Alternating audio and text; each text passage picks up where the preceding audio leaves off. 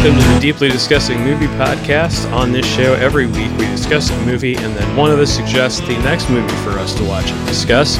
All the movies are available from the major streaming services so that you can participate with us. Watch the movie we suggest, listen to the discussion the following week. I'm your host, Dale Maxfield. I'm joined this week by Aaron Caldwell. Hello. Alicia Walker. Hello. Christine Deacon. Hello. Josh Dean. Hello. And Nathan McKinney. Hello. And today's selection was from me. It is the 2019 Takashi Miike film First Love. But first we're going to talk about what we've been watching lately. Aaron, what have you been watching lately? Recently I've been pulling some old horror movies out of the hat again. The other day we watched Rawhead Rex, which was an 80s film by Clive Barker. Yep. And it was a movie, man. We also watched Return of the Living Dead, which is a good zombie film if you like zombie movies. Outside of that, most recent movie I've watched, we watched One Night in Miami. And I thought that was fantastic. If you haven't seen it, you definitely should. Josh, how about you? Have I mentioned a movie called The Caller before? Because I saw this a couple of months ago. I don't think so. It's only two people in it. It's Malcolm McDowell and the lady that played the wife in Funny Farm. I don't know, the Chevy Chase classic, if you guys remember Miranda July? Not Miranda July. This is from 1986, 87. And it has an ending that literally made my jaw drop. If you can guess where this movie is going from the first 10 minutes, I will give you $5 American. It's I say this before, but this is a nuts, just insane movie. It's about a guy whose car breaks down in the woods, Malcolm McDowell, and he goes to this woman's remote cabin to ask to use the phone. And all sorts of hijinks ensue from there. Yeah, and this is an older movie, right? Like from the 80s? 87. 86, 87, somewhere in there, yeah. Vinegar Syndrome just did a Blu-ray release for it. I cannot recommend it enough, especially if you like movies like Death Trap. I don't know if any of you have seen that with Christopher Reeve and Michael Caine. It's not exactly the same flavor, but it's interesting. Yeah, I would recommend watching it with knowing as little as possible going into it. Okay, that sounds good. Christine, how about you? I watched over the weekend the 2018 movie Cam on Netflix. I watched it with a friend who was doing something about it. So we watched that one together. It was really interesting. Not at all what I had expected going in. I didn't really know much about it going in at all. About a girl who is a cam girl. And gets her identity stolen. I'm thinking I've either heard someone talk about that or I've seen it. I can't remember if I have, though. Yeah, it's really interesting because it takes it in just like this bizarre, like almost horror way. Yeah. But it's really good. I recommend it. And then I watched that new show Behind Her Eyes on Netflix. And it had a few twists. I kind of saw them coming, though. Some people at work were talking about it, so I checked it out. And they were like, oh, you'll never see this coming. You'll never see this coming. And I was like, okay, I'll check it out. And then, like, a few episodes towards the end, I was like, kind of see where this is going. Yeah. So kind of ruined it a little bit for me, but it was okay. Cool. Nathan, how about you? So I've been working on my German movies again. I saw two in particular, and I'm going to talk about the third one more. I saw Fitzcarraldo, because we kind of talked about that. Yep. I enjoyed that a lot better than I did Agira, The Wrath of the God. In fact, I started a third Werner Herzog movie, and I didn't get through it all the way yet, but it's the one I was telling you about that's about the little people. It's called, I think, Little People Are Started Small Too, or something like that. It's actually on Amazon. I got about halfway through it. I'll probably go back to it and finish it. It's interesting. I'm going to leave it at that. The other one that I watched before I talk about the one I loved was Ministry of Fear, which Fritz Lang is his name, I think. He started as German, and then he obviously is a German person, but he came over and did a bunch of American movies. So I'm not sure if this one counts on my German list, actually, but it's okay. It's just kind of a noir. It's fine. But the one I watched that I just absolutely fell in love with, I watched it today, is called Alice in the Cities. It's a Wim Wenders movie. It's the first one in his Road trilogy. Okay. It's made about 1975, 74, 76, somewhere in there. I'm going to guess this Road trilogy is based on road movies in general. So the first one is basically that. And it reminded me a lot of Paper Moon, if you guys have ever seen Paper Moon, which is another fantastic road movie, essentially, except that one's about a shyster. This one's about a guy who, through weird circumstances, ends up... He's a writer. He writes in the States, and he basically does a road trip at he's ending at the beginning of the movie where he went through the States, and he didn't really have anything to say about it enough to write the whole article, so he wanted to go back in Germany and work on it. Well, as he's trying to get his ticket to go to Germany, he runs into a mother and a daughter, and through weird circumstances, he ends up taking the daughter back to Germany without the mother. Mm-hmm. And so he gets stuck with her and tries to get her back to her, family, but it's just darling. I thought it was an adorable movie. I would totally recommend it to anybody that's looking for a nice casual watch. It's fantastic. Right on. Have you seen, speaking of Werner Herzog stuff, have you seen On Death Row? No. He is a documentary TV series that he did. There's 8 episodes of it. Yeah. And it's all about basically the death penalty in America and how insane it is. And he talks to a bunch of inmates that are on death row and their families, and the victims' families, and goes into a lot of detail on it. But if you want to, a long form, 45-minute narrated and interviewed by Werner Herzog movies, maybe someday. It's free on Amazon Prime. So I finished Berlin Alexanderplatz. That's about as deep as I want to get into this German thing. I mean, that was 14 On Death hours. Row. The only thing German about it hours. Is Herzog. It very much just feels like another true crime series on Amazon, but he's the director and the main interviewer.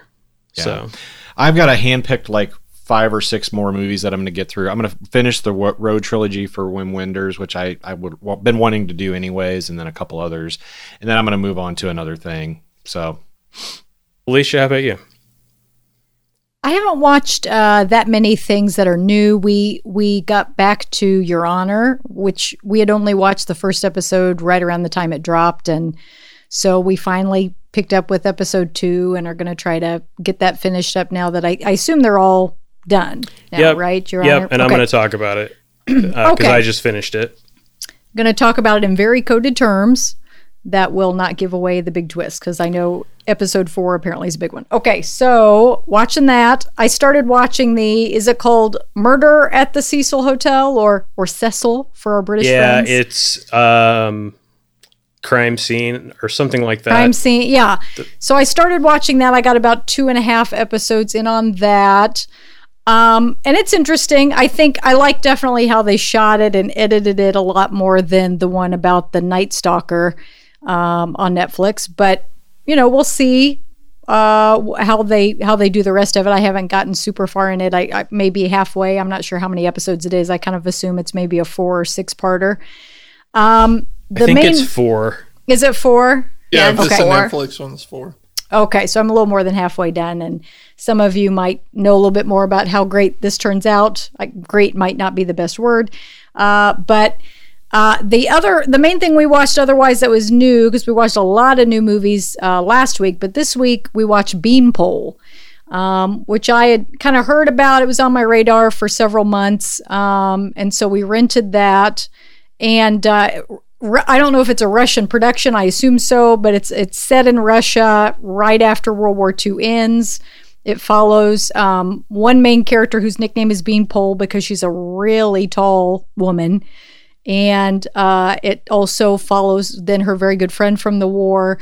And it's just like, I believe it's Leningrad, I think, which obviously that, for those you know about World War II, was really tough place to be in World War II. And so it's kind of looking at what life is like right after the war, but also the relationship between these two friends, and are they more than friends? And what the girl who's super tall and really thin, she works in a hospital for a lot of veterans who have come back from the war in really bad shape, and she suffers from some kind of like epileptic kind of seizure, kind of a disorder where she just kind of freezes and just kind of like trembles a little bit, but not to like a huge seizure kind of a thing, but very small movements, and she'll just be frozen for several minutes, and that's like your first thing that you see, and then that becomes a little bit important in the plot later too. They were saying it's actually PTSD, which I was kind of like, I was kind of like, that's a weird. It looks like a seizure is happening, but that's what they were saying on some of the descriptions. So anyway, we watched that. I thought it was interesting. I didn't love it. I don't know if anybody else has seen it, what you guys think about it. I know that was kind of some early buzz for some of the films that came out early in the year, but it was definitely interesting. Just the setting of it, the time period and the location, I think was very interesting with the story. Yeah, right on. Yeah, I think I liked the Richard Ramirez documentary series better than the crime scene Cecil Hotel one. Mm-hmm. Just there's more of a story there, and so he had lots of victims over a longer period of time, and I'm not going to ruin anything about the Cecil Hotel one, but I also had and I mentioned this when I talked about it earlier, but I already knew about the case, and I knew like what the eventual outcome was going to be as far as the missing persons aspect of it. Mm-hmm. So that part of it I knew, but I thought they did some interesting things with the 3rd and 4th episode, kind of digging into sort of the underground, almost similar to, but much better done than the Don't Fuck with Cats documentary, where they really kind of dig into the internet sleuthing side of things and how the internet was fascinated with that case. Mm-hmm. But like I said, I finished Your Honor. It was weird. I thought there were only going to be 9 episodes and that it was going to end at the end of January. And then they either skipped 1 week or 2. Like they didn't have an episode on Super Bowl Sunday. And I want to say they didn't have one the next week as well. And then there turned out to be 10 episodes. And so I just waited until the whole thing was out and cranked through the last 5 or 6 or how many I had left to go. Talk about keeping you guessing. Like episode to episode, the focus just keeps changing, and the lengths to which Bryan Cranston's character has to go to keep things going. It's also interesting that it was very much meant to be a limited series, but it was like earth-shatteringly successful for Showtime. and they're trying to figure out if there's a way to make a second season's story for it. So it'll be interesting if they can. Showtime, as all of my Dexter peeps know, will absolutely run a show into the ground if they can. So I personally don't think it needs any more seasons, but I can see why people would be excited to see Bryan Cranston play this character some more. So we'll see. We'll see if it picks up for one more season or not. It's kind of the same thing with Goliath. Like, Goliath had a pretty solid ending, and then they decided to make just one more season of it, and then COVID stopped them from starting production on it. So it's going to be like a year and a half or 2 years between seasons on that before that comes out.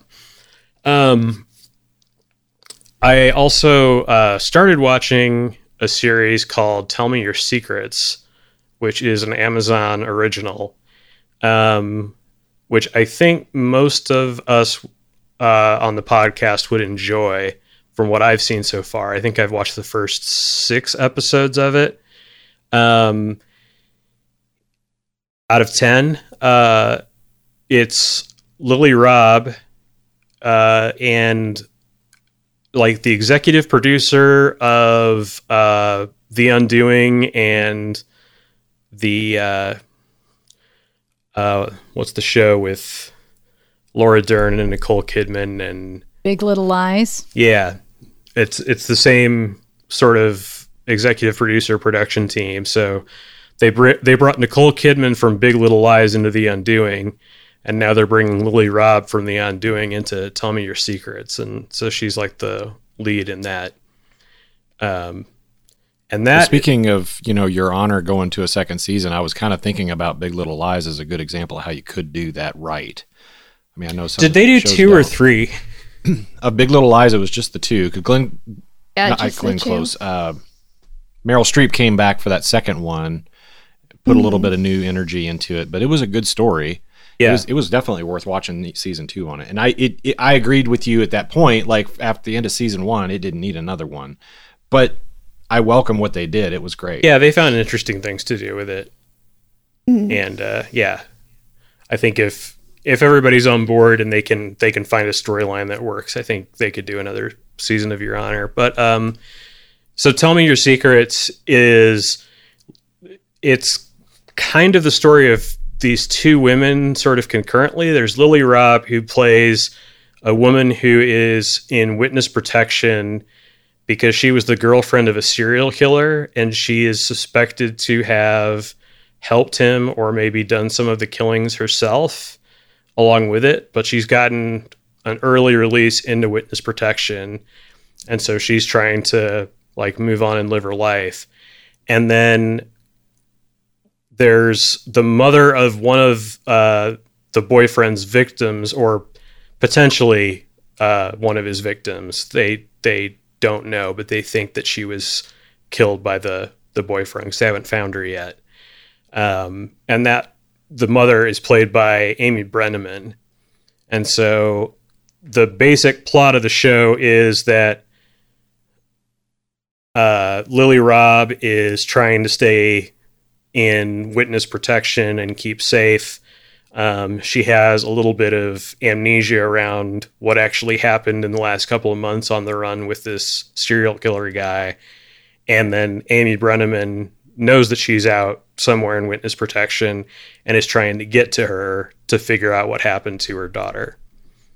So. Yeah, I've watched it. Yeah. Have you seen all of it? I was talking about it last week. Oh, okay. Yeah. Yeah, it must not have made a big impression on me. I'm sorry. I was listening to a podcast called The Apology Line, and they were hyping it up, so I ended up seeing it off the basis of that. But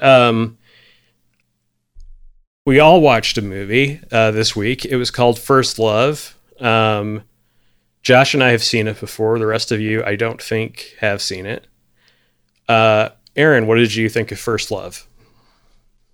Man, with Takashi Miike, you really never know what you're going to get. I mean, he goes from making something like Full Metal Yakuza, which is incredibly strange if you ever go back and watch it, to Audition, to Sukiyaki Western Django, to Zebra Man, just all over the map. So I had no idea what I was getting into when I watched this. But I really enjoyed it. It felt like a lot like the movie True Romance. Okay. And like I really liked the change in movie from minute to minute. Like, just like, is it a comedy? Is it a thriller? I don't know. The answer is yes, by the way. Yes, that's true. There's at least three genres going on at the same time. Oh yeah, and a little animated section. It was really good, very enjoyable movie. I would definitely suggest people watch it. How do you think it compares to the other Miike films that you've seen?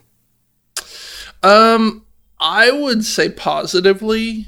Audition was probably my favorite one from him. His other really well-known film over here, at least that I remember, is Ichi the Killer, and I am not a fan of that at all. Yeah, I think Dead or Alive is probably his most popular after Audition. But I would say it's one of his better movies that I've seen. Okay. Alicia, how about you? This was my first Miike film, so I don't know if this is the one that's great for me to get introduced to this particular director. Maybe that's why you chose that, Dale. But I thought it was interesting. Some things I wasn't maybe quite as crazy about in some segments. I thought it was kind of getting into more of a typical crime story at some points, but then it would really change gears, and I enjoyed that. I liked the mix of the supernatural there, and especially when that got to be kind of comical. I mean, in some ways it was kind of summed up by her being on the subway listening to what sounded like indie pop music or something, and imagining her dad dancing in his tighty-whities. Mm-hmm. So that, I think that was great. I loved that part.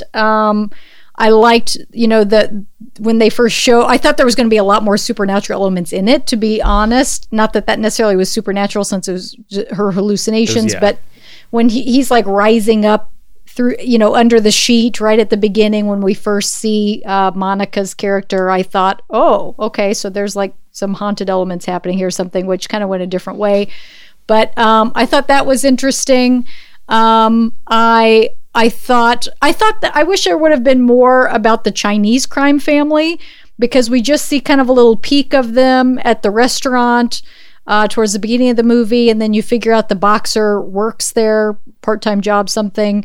And I thought they might do more with that, or that they might tie him into that family and what was happening more because of his presence there in that restaurant. So I was kind of wanting a little bit more maybe there, but I loved the chase scene is great. I really like all that scene happening in the grocery store, because you just have all these people all after each other for this, bag of drugs, but the MacGuffin, the whatever, like everybody's just, it's an excuse in some ways for everybody to fight each other. And then the cops are there, but they're all just waiting outside, which I thought was kind of funny. I thought we'd have more interaction with all the police, especially with how many apparently are sent on this, because at the end when he's driving across the bridge and he's followed by... Every police car in Japan is following him. Yeah, I mean, in some ways it's like, there's not as much crime in Tokyo. They got to have something to do, so let's all go chase this guy. And I liked, he was very interesting, the crime boss. I wanted to see more about him and what happened with him and the one-armed man, like a fugitive action thing happening before. So I thought that was kind of interesting. So there were definitely things I really liked. Well, the one-armed man was the Chinese guy. Right, but I didn't know. They obviously had a history and had something to do with... presumably maybe why the Japanese crime family son went to prison or something like that. The Japanese hate the Chinese. I got that. That's the backstory. Yeah. Okay, like but in real life, that's true. So we know that. Yes, but I'm well aware, being an Asian studies teacher. But what I think I wanted more about was, in particular, when the son comes back, they talk about the one-armed man whose name I've forgotten, but Wang. Wang, thank you. That he's come back now because he knows you're back or whatever. So I kind of wanted to know a little bit more about maybe that story in the past. I didn't necessarily need it. I wanted it, but it was fine without it. But yeah, there was a lot of interesting things that I enjoyed. Christine, how about you? I really liked all of that stuff that was mentioned earlier with the dad and the dancing. And in particular, when he was like, I want to see what you're seeing, but I don't want to be on drugs. That was great. Yeah. I love that line.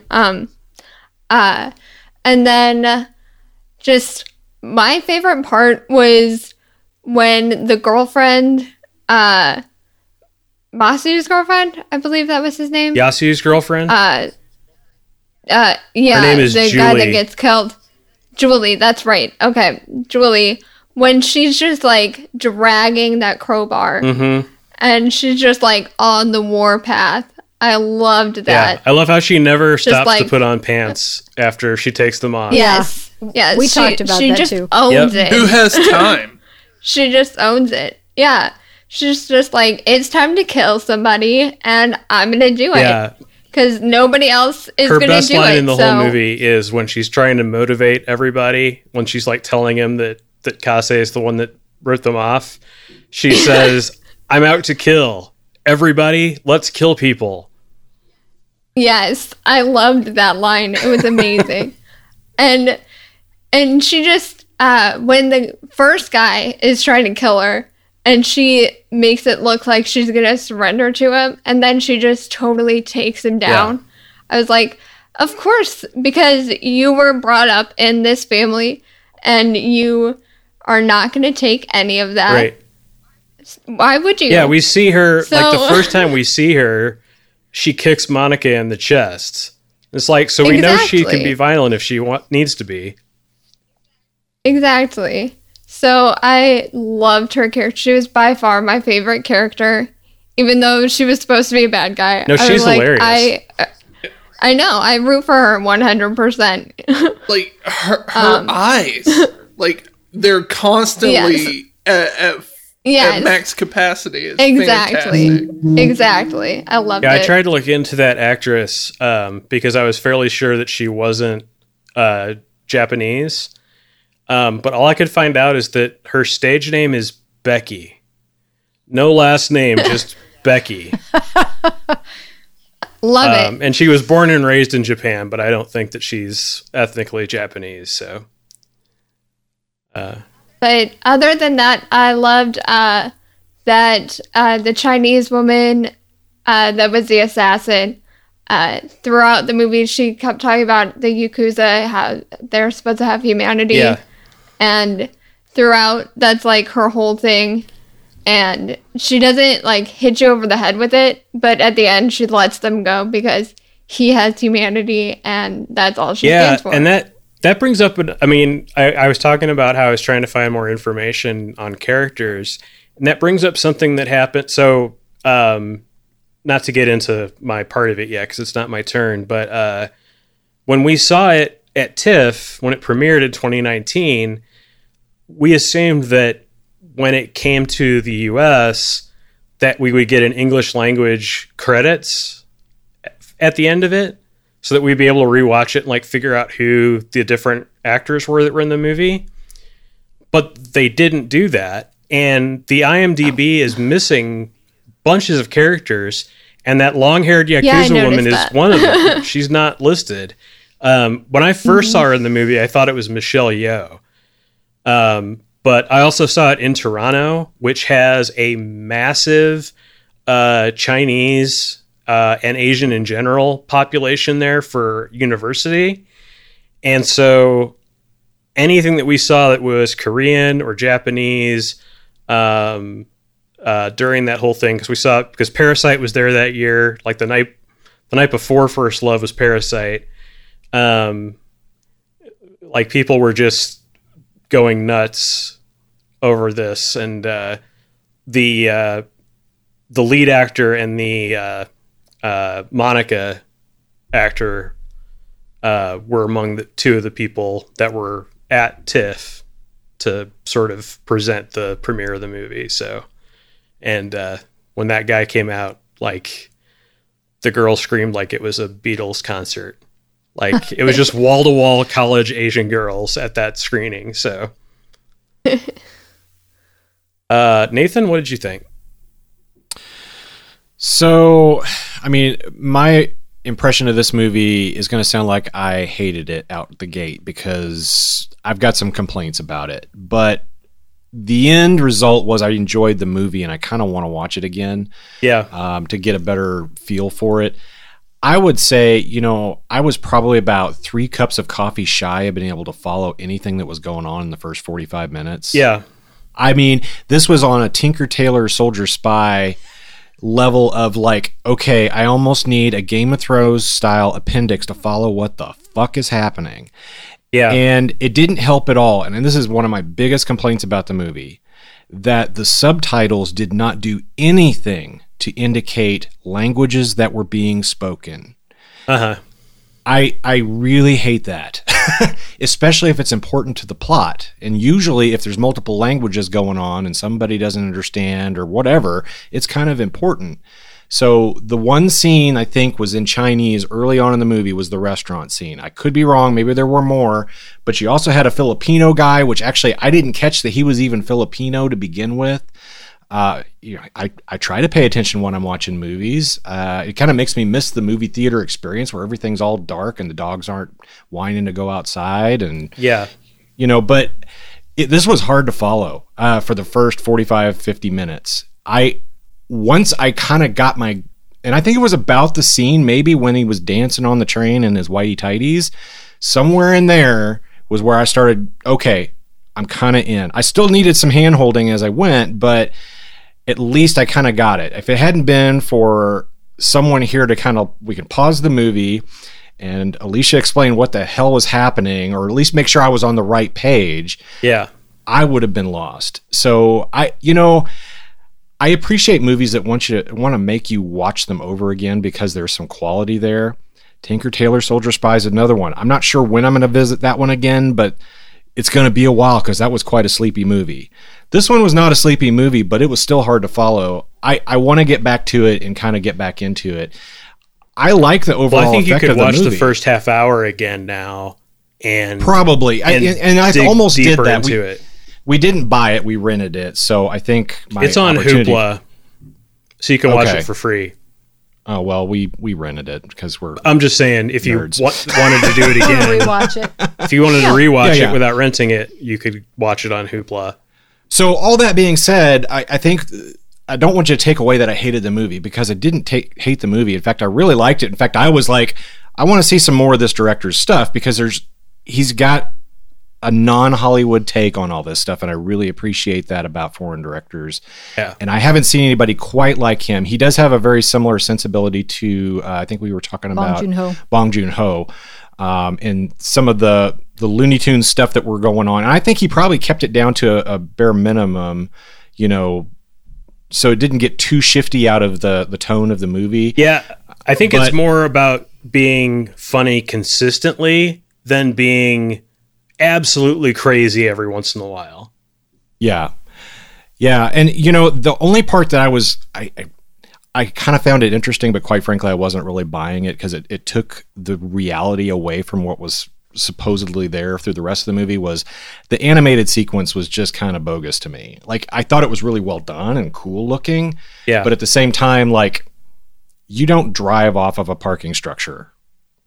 Right. They build them so you don't do that. But this also isn't $100 million Hollywood movie. This is an independent filmmaker that, and maybe I shouldn't makes like 6 films a year. So movies that like mess with reality, but it had grained itself pretty well in reality up to that point. So it was kind of like, did it? I mean, there's a lot of pretty insane. No, so the stuff, yeah, I think they did, because they explained away the goofy ghost stuff in a really great way, actually. So it was based on what her visions were, and that was, there's a science in, your suspension of disbelief. There was something there. So for the most part, I was on board, and that was like the one thing I was like. But I would say like 100%. I just kind of scoffed at it when it happened. I would say 100%. If they had the budget to shoot that for real, they would have shot it. The only reason it's animated is because they could not make that scene work any other way. Yeah. I mean, there's tons of Hollywood action. I mean, when you blow up a truck, it doesn't flip over. Right. They've proven that on Mythbusters, and many, many, many things don't happen that way.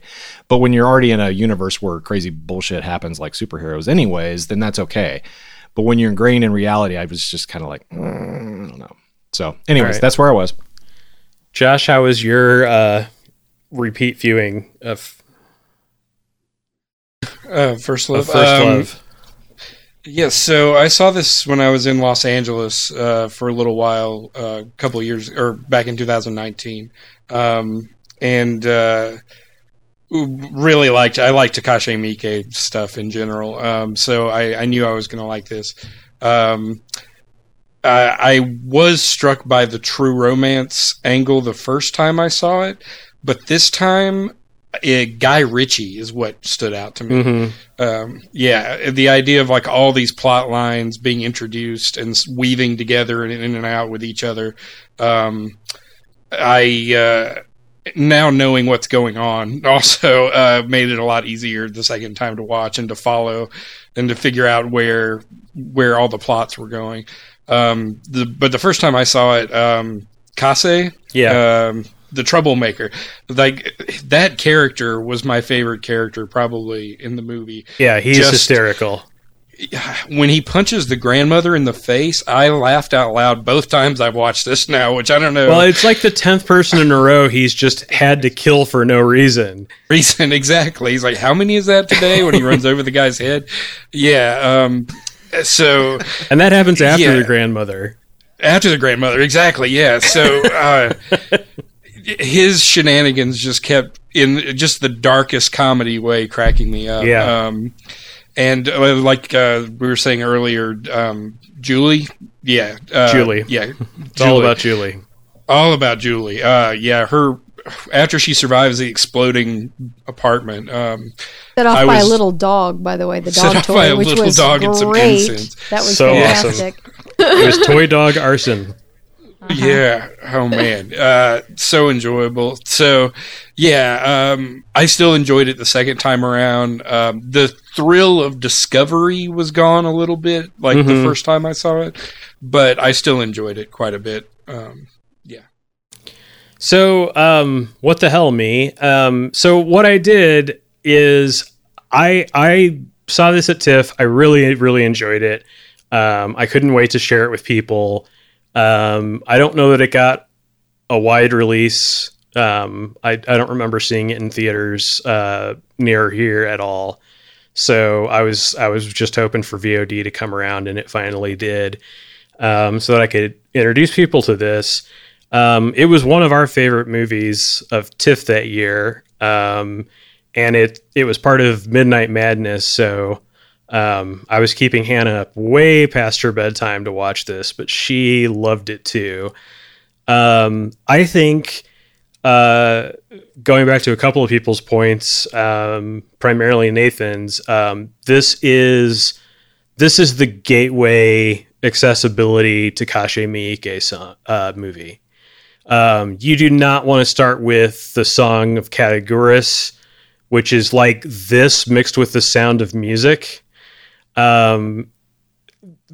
got some other ones that are fairly accessible, but he's got ones that are complete Looney Tunes the whole time without animation, with just completely insane characters and all around crazy stuff going on. But there's nobody that makes movies quite like he does. And he's extraordinarily prolific. If you look at his IMDb, like the year that Audition came out, he had 6 projects come out. There's like 2 TV movies and 3 features and like a short film that he did all in that same year. And Audition was like fairly well received in the West because it came out around the same time as the quote unquote torture porn movies were getting popular, like Saw and Hostel and those kind of things. And Audition is famously has a scene of the woman who auditioned torturing the guy who auditioned her.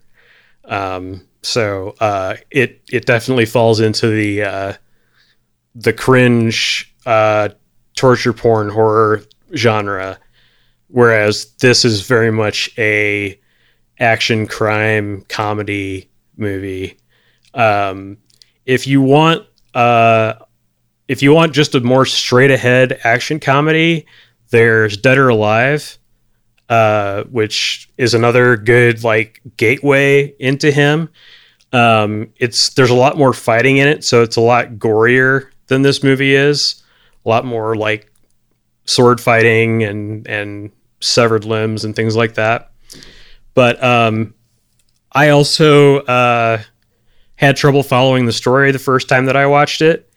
I had trouble watching the story this current time that I watched it. And in both cases, it got to a point where once the balls are kind of in the air and everything kind of gets up and running, literally, I think right about the time that that Yuri dies, like the plot is set, things are in motion, and you can just sort of enjoy the ride from there. It's not terribly important that you understand the background and motivation of all the characters, because a lot of what's happening throughout the rest of the movie feels very reactionary anyway. It's just like people show up, and maybe it's the first time that they've caught up to Monica, who they suspect has the drugs for the first half of the movie, and then Kase, who has them for the second half of the movie, or who they know has them by the second half of the movie when Julie has her "Let's kill everybody" speech. But I just think it's a whole lot of fun overall. I wrote down a bunch of notes. First thing, don't tase a guy who's holding a gun on you. That's how all of this started for Kase. He brought the taser, he dropped the taser, the other guy picked it up and tased him while he was holding a gun on him, and the gun goes off. So, but also that taser was clutch in a couple other scenes. I mean, come on. Yeah. we talked several times when we were watching about how this was basically a whole long allegory about wear your damn seatbelt. Yeah, that was also a scene. Service message. The scene where it just cuts to the outside of the vehicle and he goes forward and hits the brakes. Goes forward and hits the brakes. Yeah, and you know what's happening in the car. Yeah, but it is the funniest scene. Yeah. Well, and it's clever filmmaking because they only show her hit her head once, so that you know that is what the sound is. But then everything else is done with just a van backing up and taking off and backing up. The drunk nurse that comes to take care of the police officer is hysterical. It's just like, you look like you could use some help. Oh, you're a policeman? Yeah, I'm a nurse. I only had one beer and six Jello bombs or whatever she had. And the guy has Julie take her pants off, and she's wearing like teddy bear head underwear, which was amazing. And she wears that for the rest of the movie. You just can't see it under her jacket, but that's all she's got on under her jacket is her shirt and her teddy bear underwear. We already talked about the toy dog arson. The hallucination man's subway dance. Kase was having an absolutely great time after having drugs literally shot into his system. It's not how you usually shoot up drugs, but whatever works, man. I loved Sakai from Neurosurgery's swingers-esque chain of messages that go on so long that the movie moves on, but the audio is still there. The animated segment is worth it just for the Yakuza boss to say, trust in Japanese cars, which is how he convinces him to drive through the the side of the garage and over all the police cars. And then at the end, I absolutely love that whole montage of him training and fighting and her detoxing.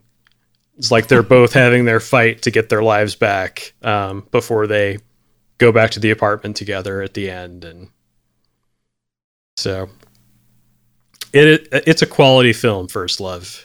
It's good stuff. I would recommend, Dead or Alive, definitely. He has a movie called 13 Assassins, which the lead guy from this is also in. It came out back in 2010. And then Audition, if you're not overly squeamish, if you can make it through that scene, go for it with that. Yeah. As far as similar movies. Warning about Audition, though, the first hour is like a romantic comedy. Like there's no indication you're going to. There's no warning that that's going to happen. Yeah. So you're watching it and you're like, oh, this is pleasant. I like this. I wonder why this has such a reputation. And then, the Fine Art Theater, the way that they told people about it was like without giving away what happened. But the way they did it was they had the audition challenge, which was that if you can make it through Takashi Miike's audition without vomiting, we'll refund your money. So I saw it for free at the Fine Art because I did not need to leave the screening when I watched it back in '99. So, but Aaron, it is your turn to suggest a movie. What would you like us to watch next time? I think I'm going to go easy on y'all this time. I chose a movie that has one of my favorite villains of any movie ever, and that is Forrest Gump. Muppet Christmas Carol. 2014's Whiplash. Oh, with J.K. Simmons and and Miles Teller. Miles from Being Interesting. Teller. Sounds good. Yes, I enjoy that movie. So that sounds great. Thanks everybody for joining to discuss First Love. Thanks everybody out there for listening. We'll see you on the next Deeply Discussing Movie podcast.